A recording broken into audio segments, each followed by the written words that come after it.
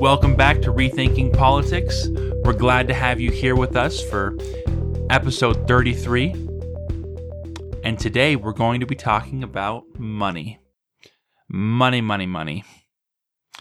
Believe it or not, money has been in the news a lot lately, from stimulus packages and the inflationary concerns related to that, to cryptocurrencies, the rise of cryptocurrencies and their use as money versus the dollar.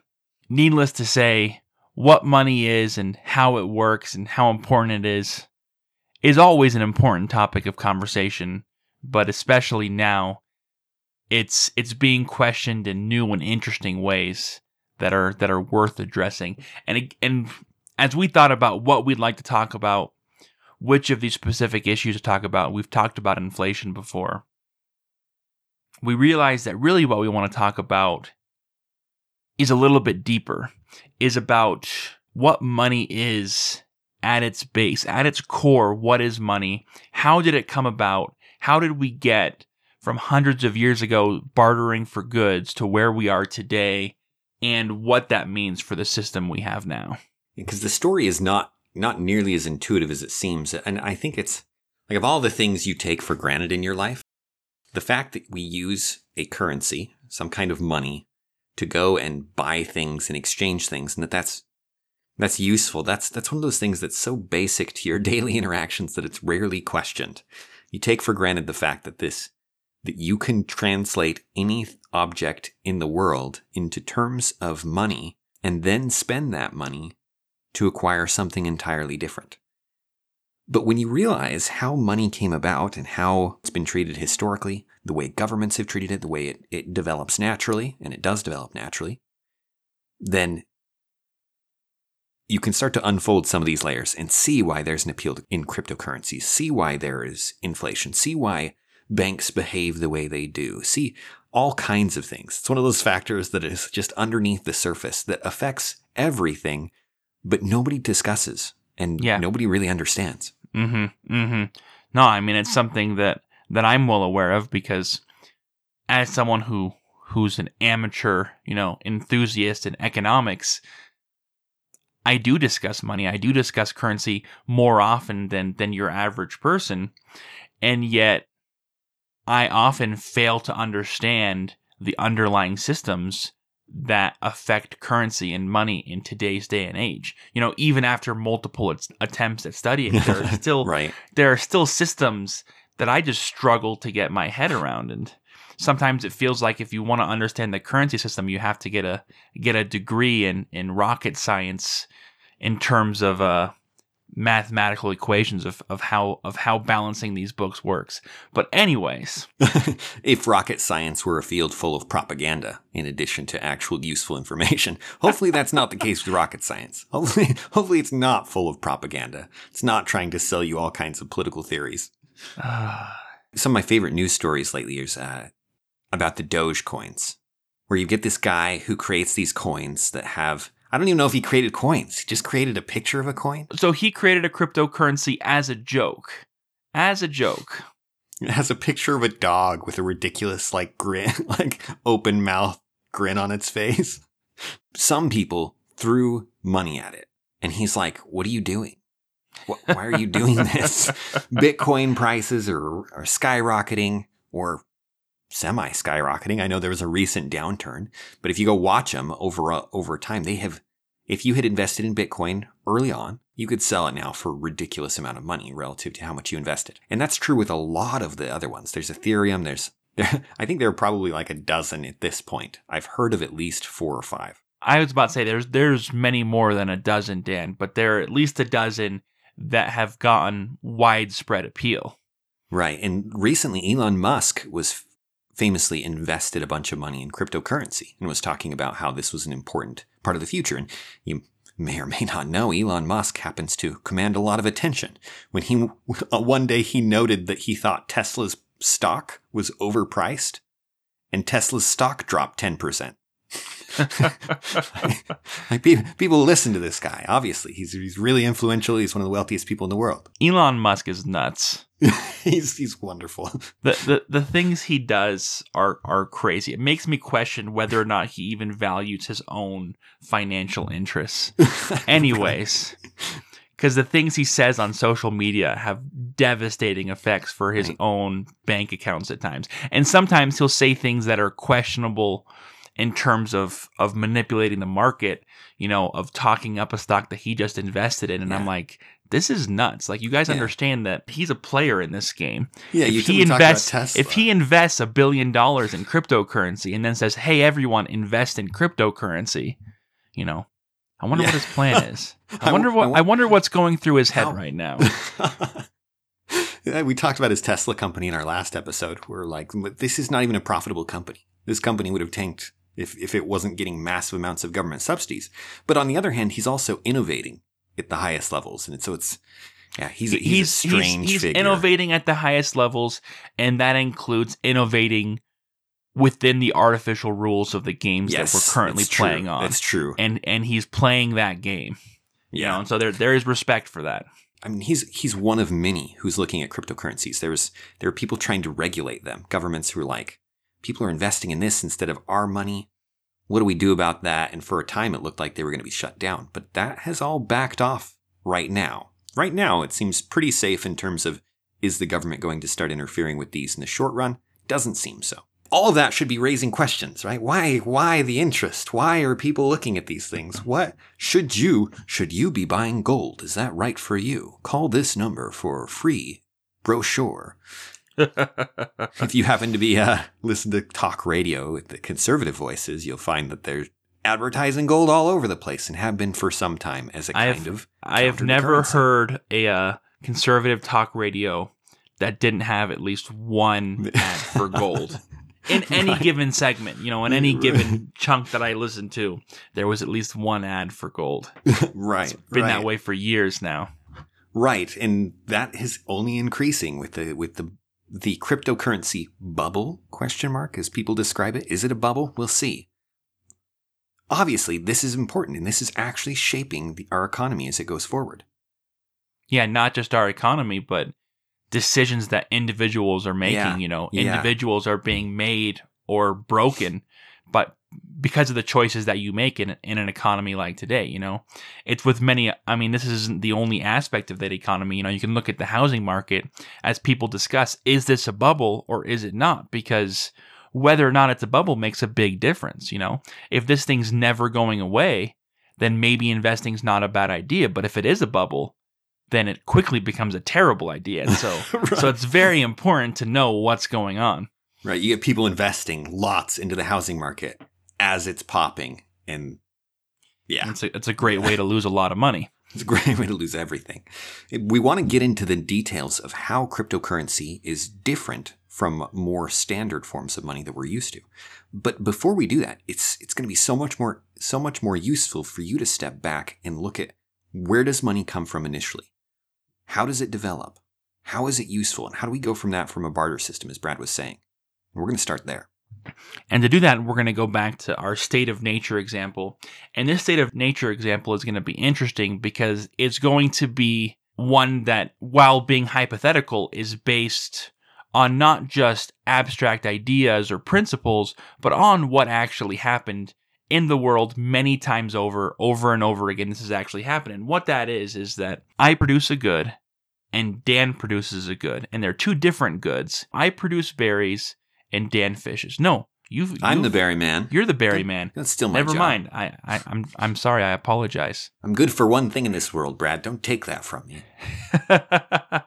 I'm the fisherman. Dan's the berry man, and as we've discussed before, I may want some of Dan's berries. He may want some of my fish. And so we trade with each other. And that's called barter. And it tends to work pretty well, especially when you're talking about two people. We don't need anything else. I can trade my fish for my berry, for his berries, based off of how many I want versus how much of my own fish I want. But then, as more people enter this community, and now you've got more resources, now you've got someone who's producing bread, someone who's producing rudimentary tools like spears, someone who's just using their own labor. They're very good at building homes. And I want to trade with all these people, and so I trade using my fish. But then I stumble into a problem. I run into someone who doesn't like fish.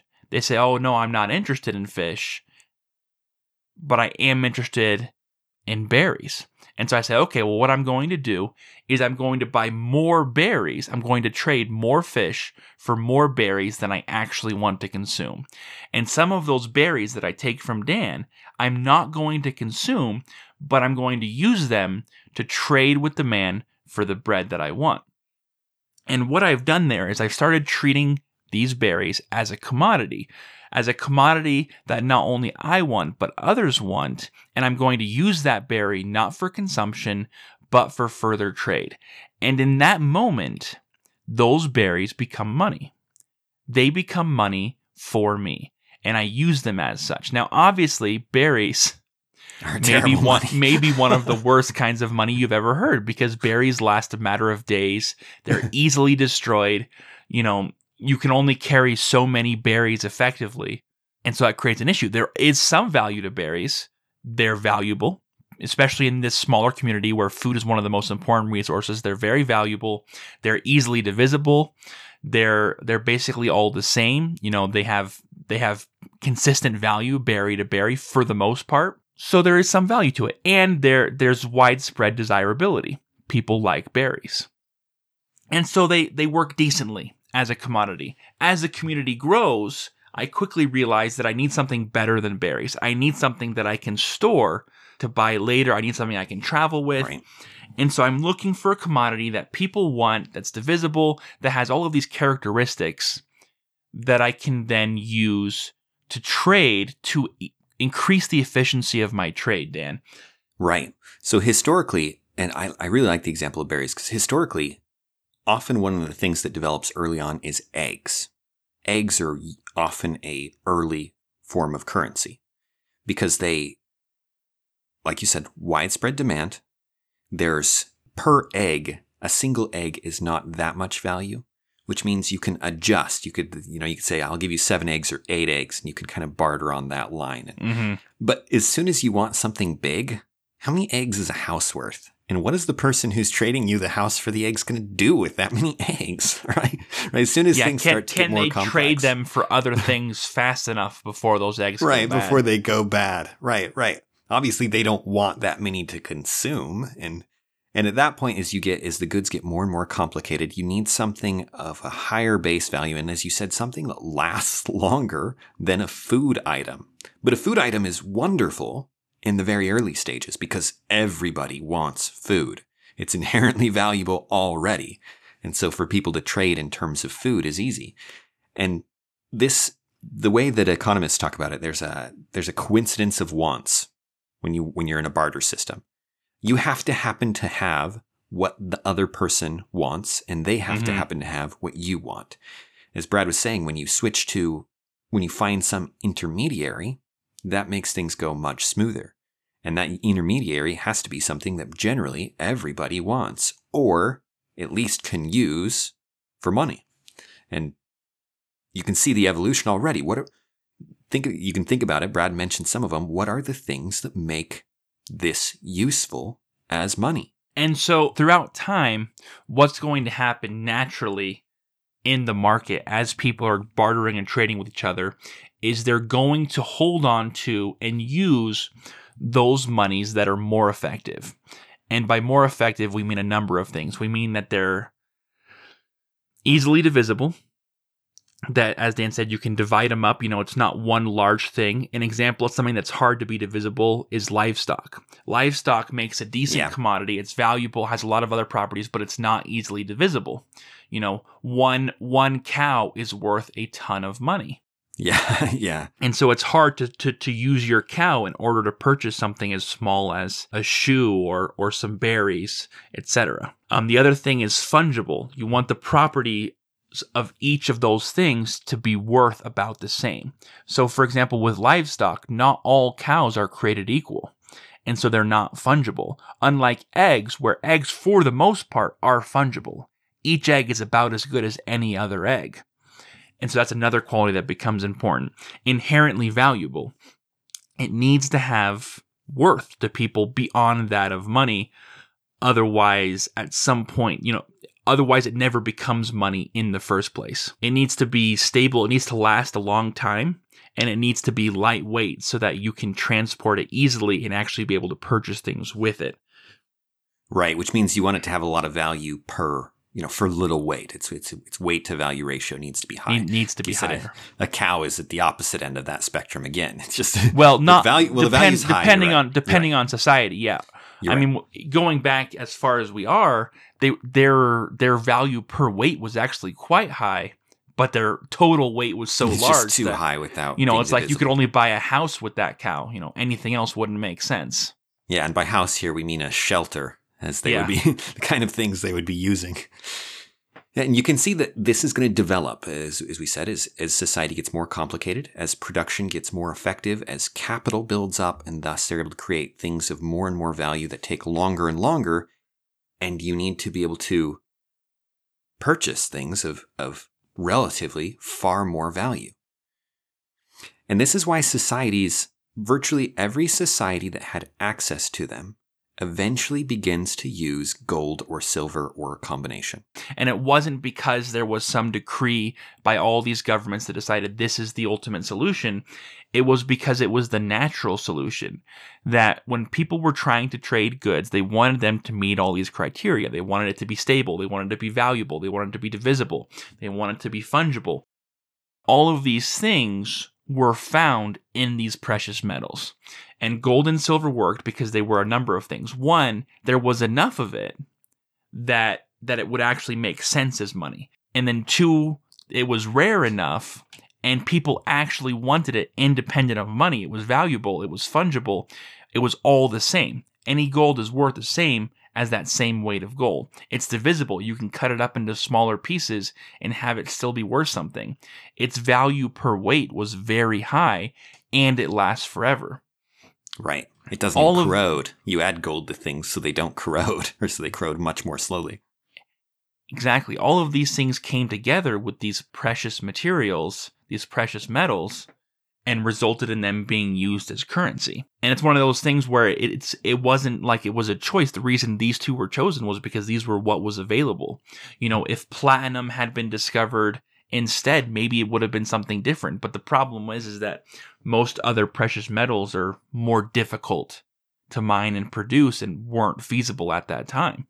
Right. The different properties just make them less ideal, and the different rarities. Yeah. It's so interesting because, as Brad was saying, this has nothing to do with any decree. Any decree. If you went into this thinking money is dependent on some government notion, obviously cryptocurrencies are kind of blowing that up right now anyway. But if there's any doubt, money develops automatically. And even while people are starting to use gold and silver, they might be using other things. Right? They might be trying to... It's not like there's one thing at any given time. There are likely many things that are accepted as trade. But eventually, all of those things begin to be thought of in terms of gold and or silver. And the reason for this is really easy to say. You don't have to know how many chickens are worth one cow. You don't need to know how much anything is worth of something else. It tends to settle on one, at least a very few, different currencies, different types of money, so that you can think of things in terms of that value. And even when you look at the early forms of money on like the international exchange, you get the British pound sterling and you get the American dollar. How do you negotiate the price of those currencies? How do you compare this money to another? Well, it's really simple because the pound sterling is a pound of silver. And how much is a pound of silver worth? You're not actually wondering how much these currencies are, you're not doing any of the modern calculus. You're simply comparing differing weights of gold and silver. And that's what most of it is. And that's why even coins can evolve naturally out of a market, because coins are just consistent weights so that you can conveniently have the amount you want to trade with someone. Someone may want 7 ounces of gold for something, right? So you'd be like, well, I'd want maybe a 5-ounce thing and then a couple 1-ounce things, and so that you can be adaptable and trade that way. No, And of course, you've probably seen the little scales that used to be prevalent that most shops would have, because it didn't matter, what kind of coins you had or how weirdly shaped they were or whether or not they were legitimate. That didn't matter as long as they were sure it was the right metal. If they knew this was gold or they knew this was silver, which was relatively easy to verify, then all they had to do was weigh it. And they could find out exactly how much you had. Right. And that's where the only role that like coin stamps and things would play was how credible they were in actually reliably having that amount. Because it's generally an alloy. It's not usually pure gold or pure silver, right? But it's an alloy of some kind. And so that's what those are for. And like you said, it's just a question of weight at that point. Yeah. So the thing is, what happens like with most good things? Like with most good things, governments got involved, Dan. Governments got involved, and if this seems like a trite and ongoing theme with us, just hear us out on this. This is not mere bias here. This is as historically verifiable as anything we have ever shared. Kings come up with a variety of reasons to control the coinage. Often, it's as simple as they're going to put their faces on it. It turns out that, you can go all the way back to Rome, and I'm sure even earlier, that money is something that everybody sees. And so if you had a piece of propaganda, something you wanted to convince somebody of, something you wanted to remind somebody of, the money is an excellent place for it. It's a wonderful thing that everybody's going to see and everyone's going to handle. And so what would happen is the kings you'd get a new king or whatever, and they'd say, we're going to call in all the coins. You give us 100 of this coin and we will give you 100 back. This is going to be perfectly fair.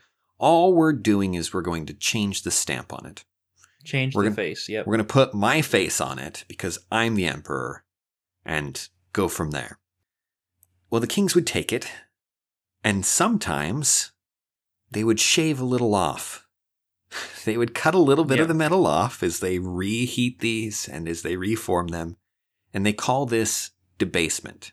They're literally cutting pieces off. And so you'd get the coins back and you'd go, look at this. There's the new face.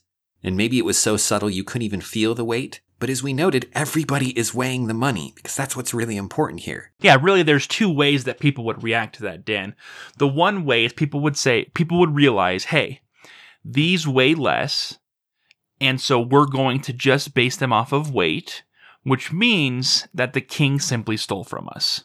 We gave him 100 pounds of gold, and we got back 95 pounds of gold. And so the king has simply stolen 5 pounds of gold from me, and however many pounds from you, and down the line. And everyone has been robbed by the king. They understand that. They probably can't do anything about it. And they move on knowing they have less. The king would use that money in his treasury, is what happens. Exactly. And then the other option is, especially later on, as these coins begin to have value in and of themselves and people are no longer weighing them like they used to, what happens is they get the coins back, and because they're no longer weighing them, they say, hey, I had 1 gold coin and now I have 1 gold coin, and thus my money supply has not changed. I have the same amount of money that I had before, and they continue to spend it as normal, except now the king has his own supply of money that he is going to spend that literally came out of thin air, as it were. Well, not out of thin air, out of your coins, but in terms of effect, it's like it came out of thin air because now there are more coins in circulation than there were before, masquerading as a set amount of gold. It's as if there's 150 pounds of gold when there's actually only 100 pounds of gold. And that's when you get inflation. Right. So I hope you can see that the first one is clearly robbery, right? The king has literally cut off pieces, minted new coins from the remnants of everyone else's, and now has money that he literally took from you. Now, the people may or may not perceive that, but whether they do or don't, they have been robbed in some sense. How the market reacts depends on whether they see it. And if they do see it, they can just see that it's robbery. If they don't see it, it is what we call inflation, as Brad was saying. And inflation is going to play out a little bit differently than if they perceive it as robbery. But in essence, either way, the same thing has occurred.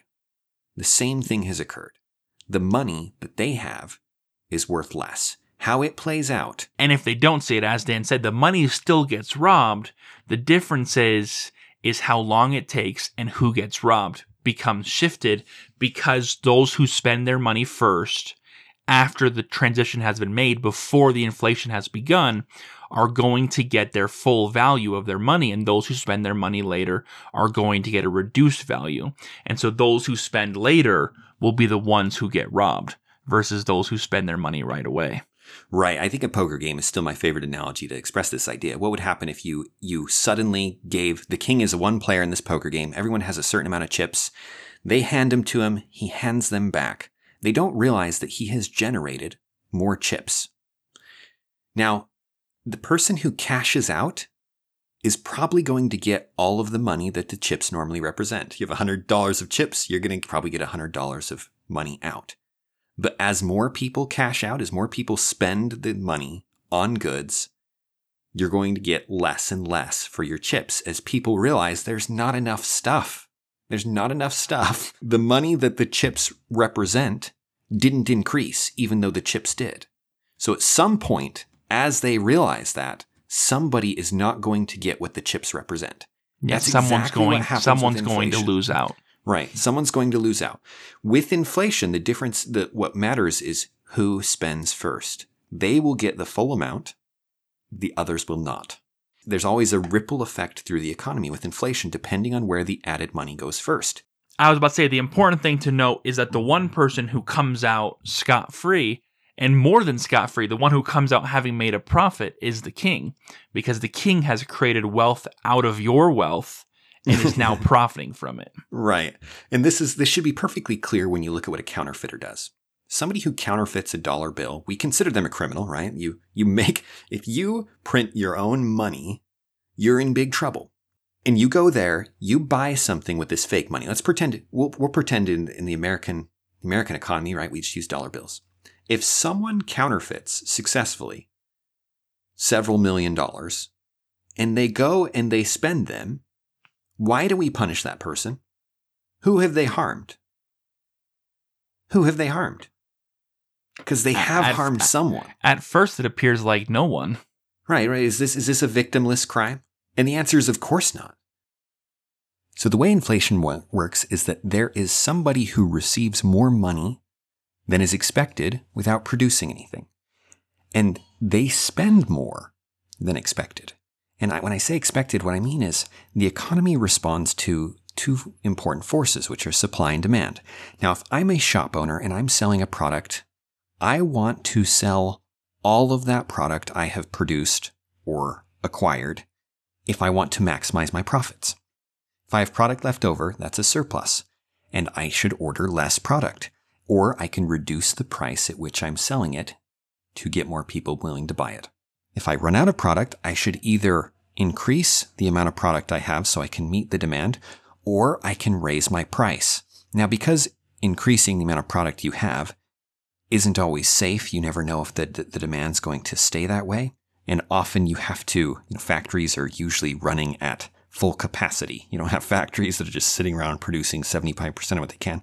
So often to increase your supply is a massive investment. And you don't want to make that investment if you're not sure whether demand is going to continue at this new increased pace. So printed money basically drives up demand, which leads to shortages, which leads the people who are having these shortages to raise their price. And the result is that the people who spend the money before the shortage and the price raise benefit at the expense of the people who buy after at the new price and thus get less for their money. Let's say you have a small island community of 10 people, me, Dan, and 8 others, and we have developed a paper currency, and there are $1,000 bills. We call them dollars because we have nothing else to call them. So we have $1,000, but they're not American dollars. They're just our little island dollars. And we spend them amongst each other, and some of us are wealthier than others, but we use the dollars to exchange, and life goes on. Then all of a sudden, I find a way to produce more of these dollars. And I produce another 2,000 of these dollars, and I start spending them. And of course, everyone is more than happy to sell to me because I'm using the dollars that have value, that everyone knows they have value, and they know what that set value is. And I'm able to acquire a large amount of goods from others in my community. And then those people who I purchase things from then go and spend their increased dollars. But very soon, in this small of a community, probably within a day, people realize that there are a ton of dollars, but not enough stuff. Because now I've purchased more than half of the items on the island, and everyone is sitting there floating in dollars, in these new dollars, but they don't have any of the stuff. I have a ton of stuff, and Dan, who was the first person I sold to, he has a lot of stuff too, and the third person has a fair amount of stuff. And guess what? The last people, the guys who were selling that whole time thinking they were getting rich, all they have is a bunch of dollars and nothing. And they have nothing. They're sitting on the island. I own 4 homes now, and they're sitting on the beach trying to think of how to get back to the mainland because they're devastated. They're ruined. Right. Those are the shortages that inevitably come from inflation. And obviously it's not going to be, that intense. Usually the inflation isn't quite that great, but it does allow you to see it much more clearly. And then as things resupply, they're going to rapidly increase the price. So even if those people hang on to that money until more goods come, more things are produced, the cost of everything's going to be way higher to make up for those shortages. The shop owners will realize, I could have charged way more and people would have paid for them, and they'll act accordingly. As the supply and demand moves towards equilibrium, it's related to this illusion we discussed at length in our inflation episode that the people conflate money with stuff, and it is not. Money is for stuff. Changing the money does not change the stuff.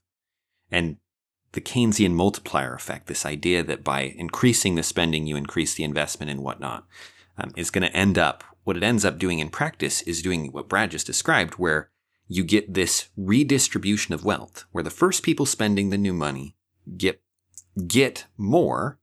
The people who spend the money shortly after get a little less, and then the people at the end get significantly less because the prices have then increased. If you've only got one item left to sell because Brad bought them all, right? You can sell it for more. You raise your prices. And to clarify, Dan, they're not getting less benefit from the inflation. That's not what he's saying. He's saying they're getting less for the money they already had. Yes. Which means that what's happening with inflation is the first people are stealing from the later people. Yes. There's a theft that's occurring, and it's occurring through time. It's time travel theft. And it is because perceptions have to catch up to it, right? We don't actually know that we've been stolen from until the prices go up, and that's where it's reflected. This is why it's so tricky. Now, when the king is cutting off bits of the money, it's really easy to tell, right? You can weigh that and you can measure it. But with paper money, what objective thing can you reference? You can't. And this is why, moving on in our historical account of money, governments always want to move to paper. They want to move to paper. Because it allows them to debase the currency easier. Exactly. If the government can get the money first, which they can if they run all the printing presses, right? And then they spend it, and that's how it gets out into the economy.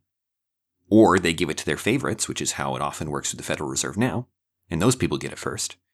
Then they can do a lot of the government projects they want without taxing. Basically, it becomes another form of taxation. Now, Dan, you're getting ahead of yourself here because first we got to talk about how this paper currency came to be.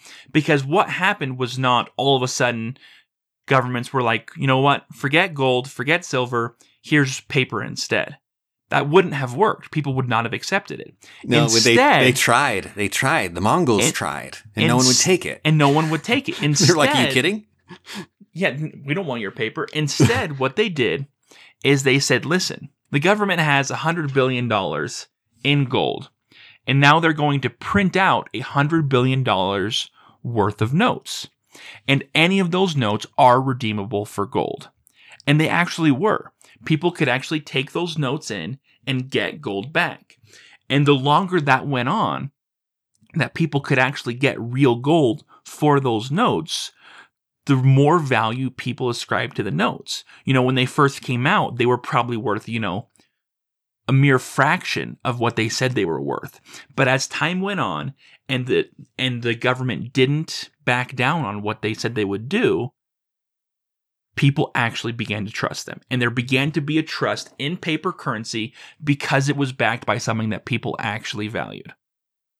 And once that happened, once it achieved that point, then these governments were able to once again debase it, like they did with the gold coins that people learned over time to trust and to value.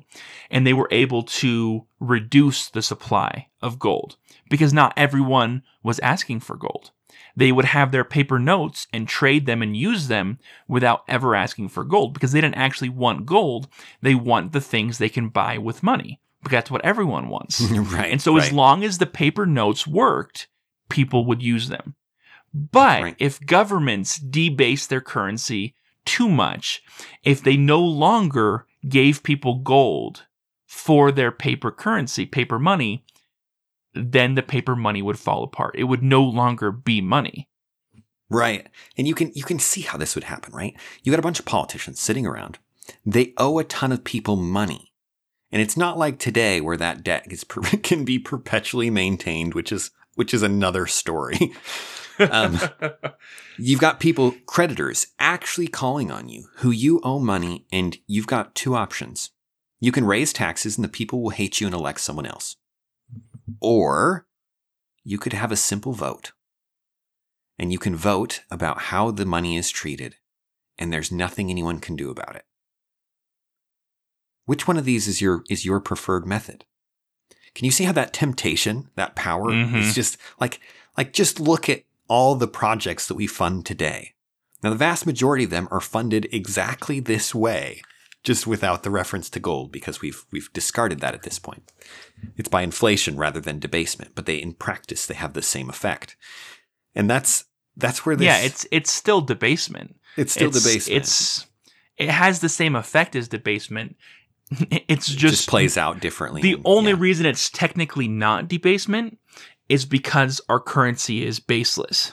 You can't debase a baseless currency. Right. In terms of, technically maybe the word doesn't apply, but in practice, it's the same idea. It means the same thing. It means the same thing. Yeah. So you get the first time in U.S. history we ended up with paper money. It's actually the first time in Western history that we've ended up with paper currency. That we ended up with paper currency that was not backed by anything. That was not an IOU for gold that was sitting in a vault. Right. It began attached to a certain amount of silver. And it began as a way to pay soldiers, and as you said, an IOU, because they didn't end up having the money necessary to pay these soldiers they had hired. And they said, you can redeem this in this amount after this time. It was literally an IOU. And honestly, that's how paper notes began. Initially, paper currency was an IOU from a bank. And every bank would issue their own IOUs, their own, this is redeemable. It's basically a check, what we use for checks today. Is kind of the same idea. But then you get the government doing this, and they've guaranteed it. But it comes, the time comes, they still don't have the money. And so what do? They debase the currency. They reduce how much it's worth, and they further the IOU. We're going to pay you this much later. And eventually, you can see how this process would go as they kick the can down the road. If you don't know what that looks like, tune into any session of Congress ever. There's little incentive for people to own up to their issues in Congress because they're only there for a brief time. They're part of a group and diffused responsibility and so on. So they then kicked it on down the road until eventually it was literally worth nothing because no one believed them. No one thinks that they're actually going to pay this back. They were ever going to redeem it as they promised they would, because they never did. They never said, okay, here's the precious metals as promised for these notes. Right. Again, and that wasn't the only time that happened in the United States. No, this is the first of many times this happened in the United States. For a lot of the United States history, we didn't have a formal paper currency. But people probably didn't. That may be news to some people. And the times that we did were all terrible. So we get the Continental during the Revolution. And you can guess the story by the common phrase. People begin to use it as a kind of cliche to compare things, as an idiom, not worth a continental. Because, again, the government wouldn't in good faith keep the promises to pay the people the gold and silver they had promised. Again, during the War of 1812, the government, and they're not just making these for fun, by the way. It's usually in times of debt and in times of war. Yeah, it's in times of need where the government has these huge expenses and they don't have enough income to pay for it. Does that sound familiar to anyone? No? Not at all? Okay, never mind. Is that any analogy to today? How are we doing on our payments? So you get to the War of 1812 and you get the same story. You get to the Civil War, the same story. They were called the Greenbacks. Again, eventually they become literally worthless, where no one wants them. The demand for the money becomes zero because no one believes that they're worth anything and they're going to be redeemed, and they're right. Well, and so what's interesting about this, Dan, is that at each time during these events, there were alternative currencies. There were alternative currencies from other nations, but primarily what there was gold and silver that was being freely exchanged for goods and services that these paper currencies were being compared against. They were looking at it and they were like, you've got gold and silver money, which is worth this, and then you've got this paper money, which is worth considerably less. And as there became more of the paper money, it became less and less held up against that standard. And that's what caused these currencies to be stopped, to stop people from using them completely. For them to literally disappear was because people had other options. Which is why the United States had to keep going back to having paper currency that was backed by gold. And they did. After these times, after the War of 1812, after the Civil War, they went back to a gold-based currency that people knew had actual value. Yeah, the greenback actually does make its way back to a gold and silver standard eventually. But exactly, for a time because it is entirely because it needed to in order to maintain value. Right. They had to attach it to something other than people's faith in their ability to pay it back.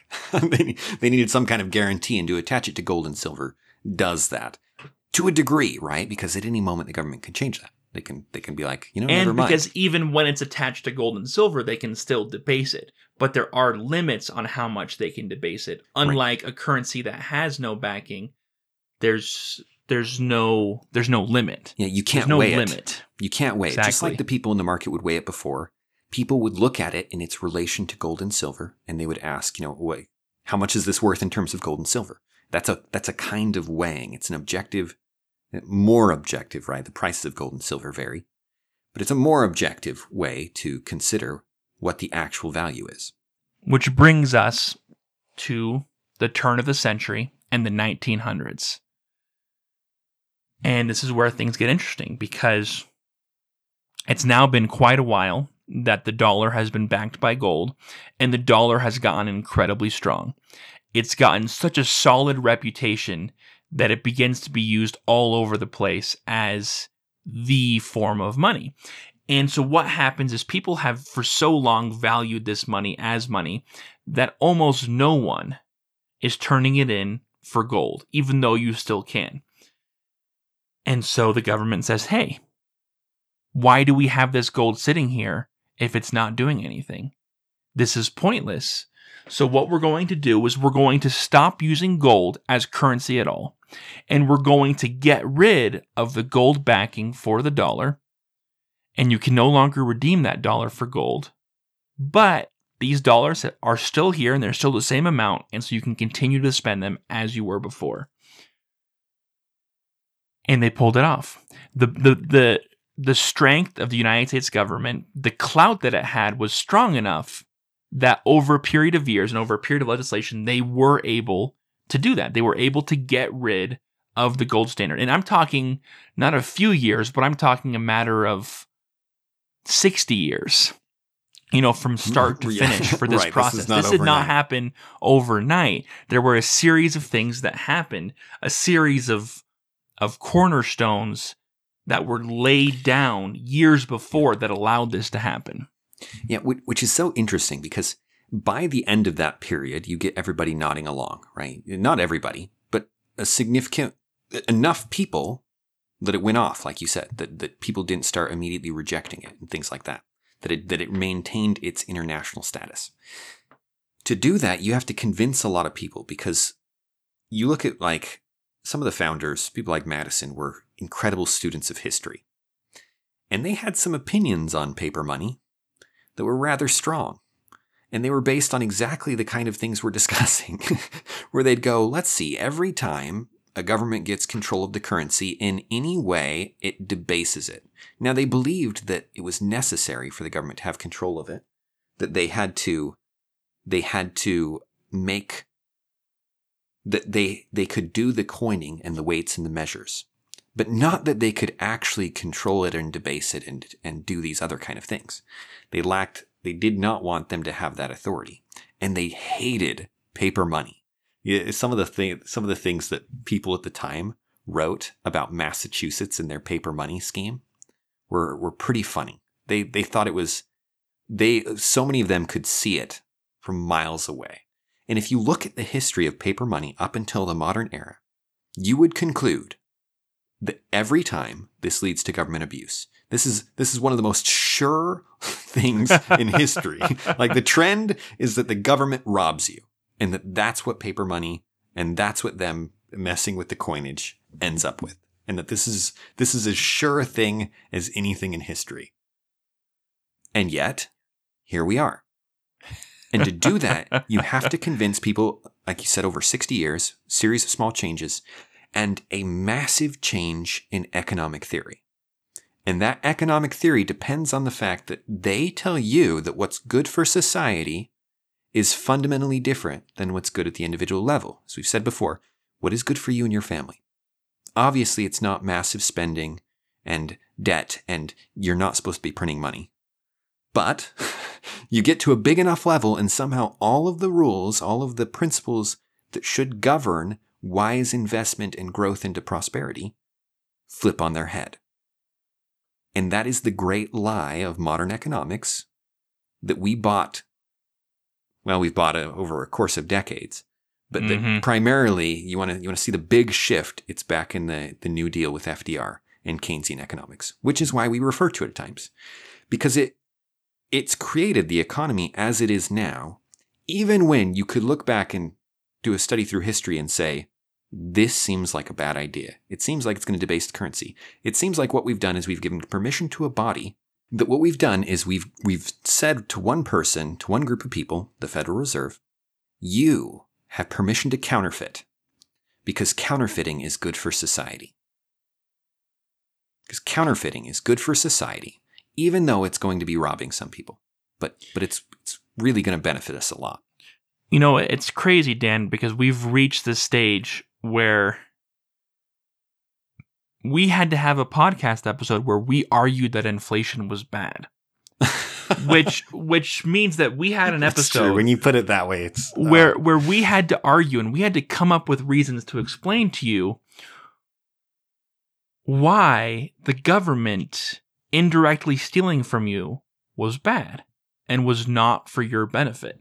Because the idea that inflation is not a pernicious evil, but is in fact, as Dan said, good for society, is so prevalent today. The number of articles I've read that are either arguing that inflation is good, or they'll argue what amount of inflation is good. You know, what should the Federal Reserve do to hit that, should their target sweet inflation spot level be? Yeah. In terms of inflation to keep the economy going.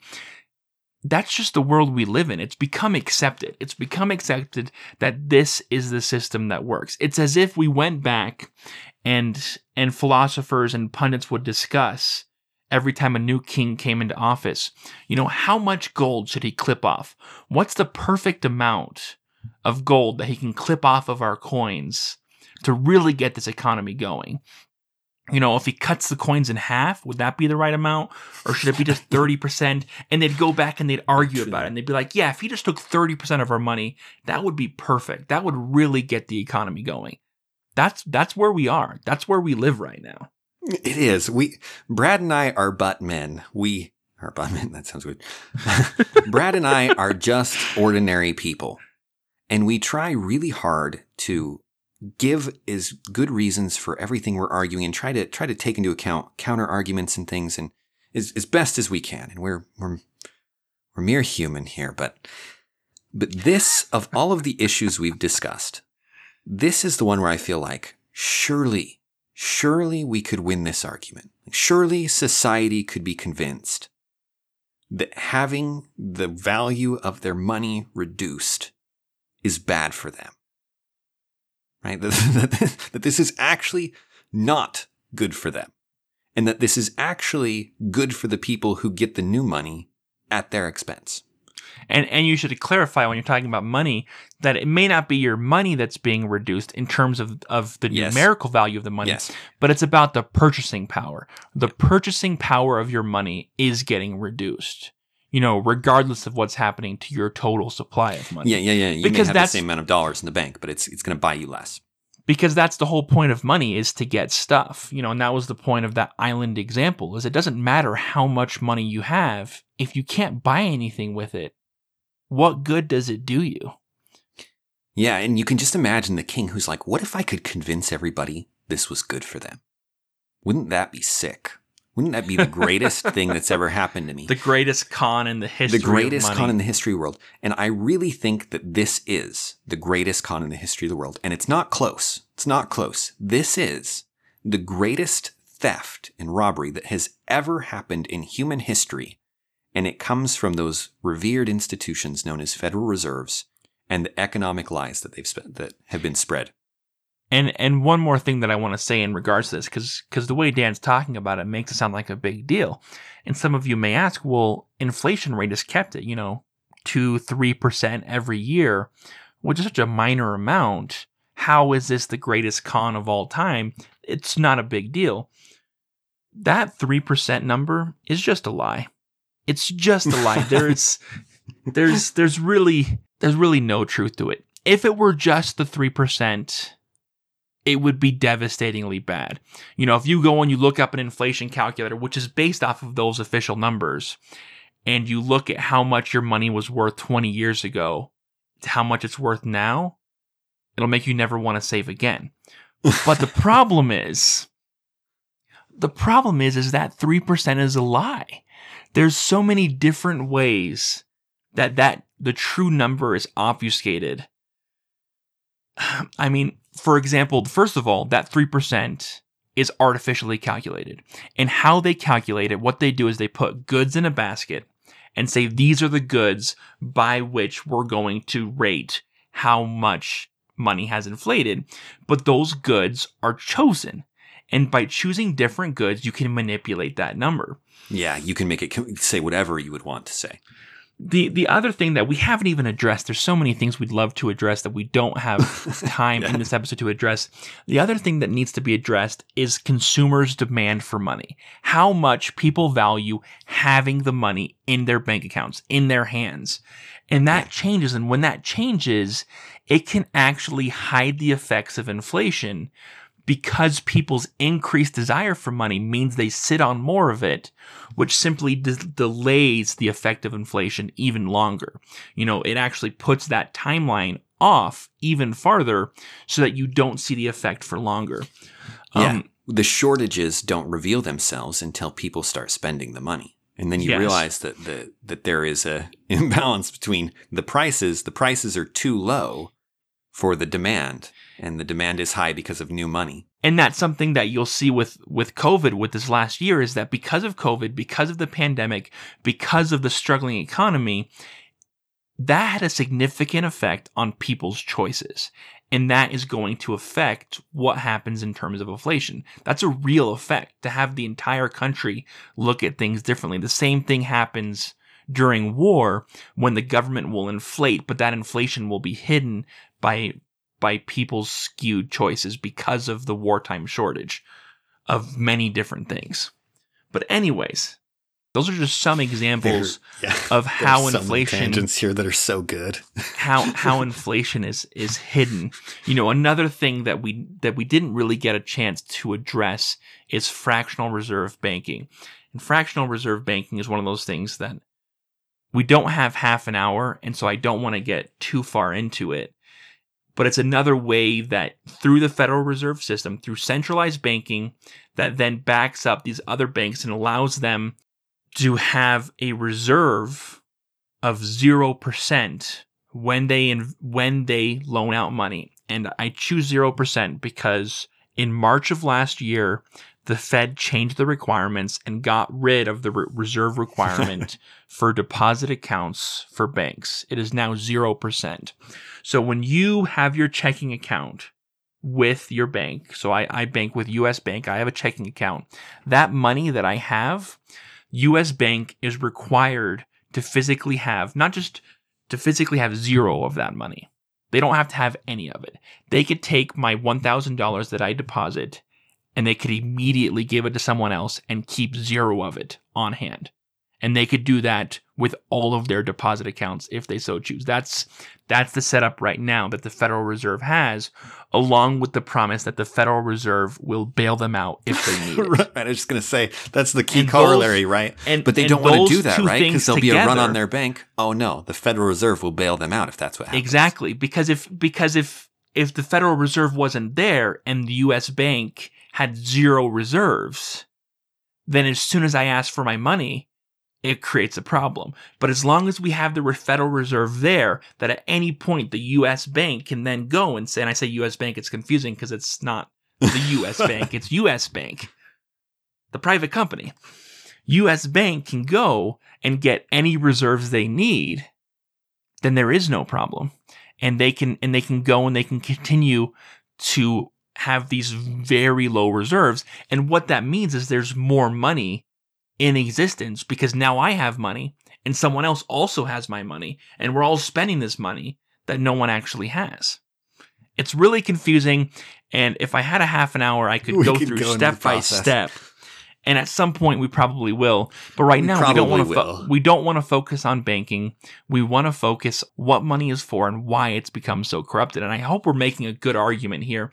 If we're missing something, if there's something you're like, well, why are you not addressing this? Let us know. Yeah, please let us know so that we can address it because we're trying to make a logical, thorough argument here. But there's 1,000 things we could talk about and we have to address 10 of them. Right. Right. And so if you feel like there was one that was key that we didn't get to here, as Brad said, we're going to definitely hit this topic many times from different angles. We've talked about conspiracy theorists, right? And how there's the people who begin to suspect everything and they pull back from the world. They get into this rabbit hole of, I can't trust anything. And part of that's right. You should be very careful with what you trust, right? Some healthy skepticism. Right. But there's a difference. There's a big difference between that and a kind of conspiracy theory. But if you think that there are no good conspiracy theories, that nobody conspires to do things, I want you to go see who sits on the board of the Federal Reserve. Because it sounds like the banks benefit from this relationship, right? If they're guaranteed by the Federal Reserve, well, that would make it really dangerous, right? Then if the banks were involved directly with the Federal Reserve. Oh, wait, the Federal Reserve Board is made up of key people from the major banks? Oh, this seems fine. No conflict of interest. You know, something we haven't talked about here, Dan, is regulatory capture. And that is what regulatory capture is in a nutshell, where the businesses that are being regulated are also directly involved in and end up having a control of those regulatory bodies. Yeah, and the banking system, man, pulled this off like no other industry ever has because they designed it from the top down. JP Morgan was asked to help set up the whole system. And you get this. Which brings us back to what's relevant today, right? Cryptocurrencies is kind of where we started this off. Now that we know something about currencies, money, are cryptocurrencies good money? Let's go through our quick list here. Are they lightweight? Well, yeah, they're digital. They're digital. They're not even a physical object. Are they inherently valuable? No. Not really. No. Are they fungible? Yes, they're fungible for the same reason. Anything that doesn't really physically exist is fairly fungible and doesn't actually have a utility that lessens when you divide it. Pretty fungible. Easily divisible? Sure, I guess you could sell half a Bitcoin. stable because of their value, their inherent value. Is the price pretty stable? Well, even if you look at gold and silver right now, they look anything but stable. And maybe that's okay because people are bailing from the instability of the normal money to these other ones. But as far as would I say that a cryptocurrency is a good example of a currency that has the features that naturally developed, right? That just people trying to figure out what worked came to, that turned them to gold and silver in the first place? No. And here's another good litmus test for it, Dan. Lots of places accept cryptocurrency, but people who purchase cryptocurrency with US dollars, are they doing it so they can go buy a coffee at Starbucks? Are they doing it so they can spend that money as a currency? No, they are only holding it because they know the value is going to increase. Right. And that is not value. the sign of a money that's being used as money. It's the sign of speculation, which is different. And that's something that, as Dan said, you've seen even with gold and silver, that people are now speculating on gold and silver. And the reason they're doing it, as Dan said, is because people have lost faith in the dollar, combined with all of the conservative ads on conservative talk radio. Right, on gold for decades. But they're doing it because they've lost faith in the dollar. But what that means is that gold is no longer a stable money supply. If you purchase gold now with the intention of buying something with it tomorrow, that gold could be worth twice as much as it is today, or half as much. And that's not what you need from a currency. That's not what you want to pay employees with. That's not what you want to do all of the things you use money for. All it's good for is holding on to, is saving, which is not the worst thing in the world. Right. Which is not the worst thing in the world. It's just not what you do with money.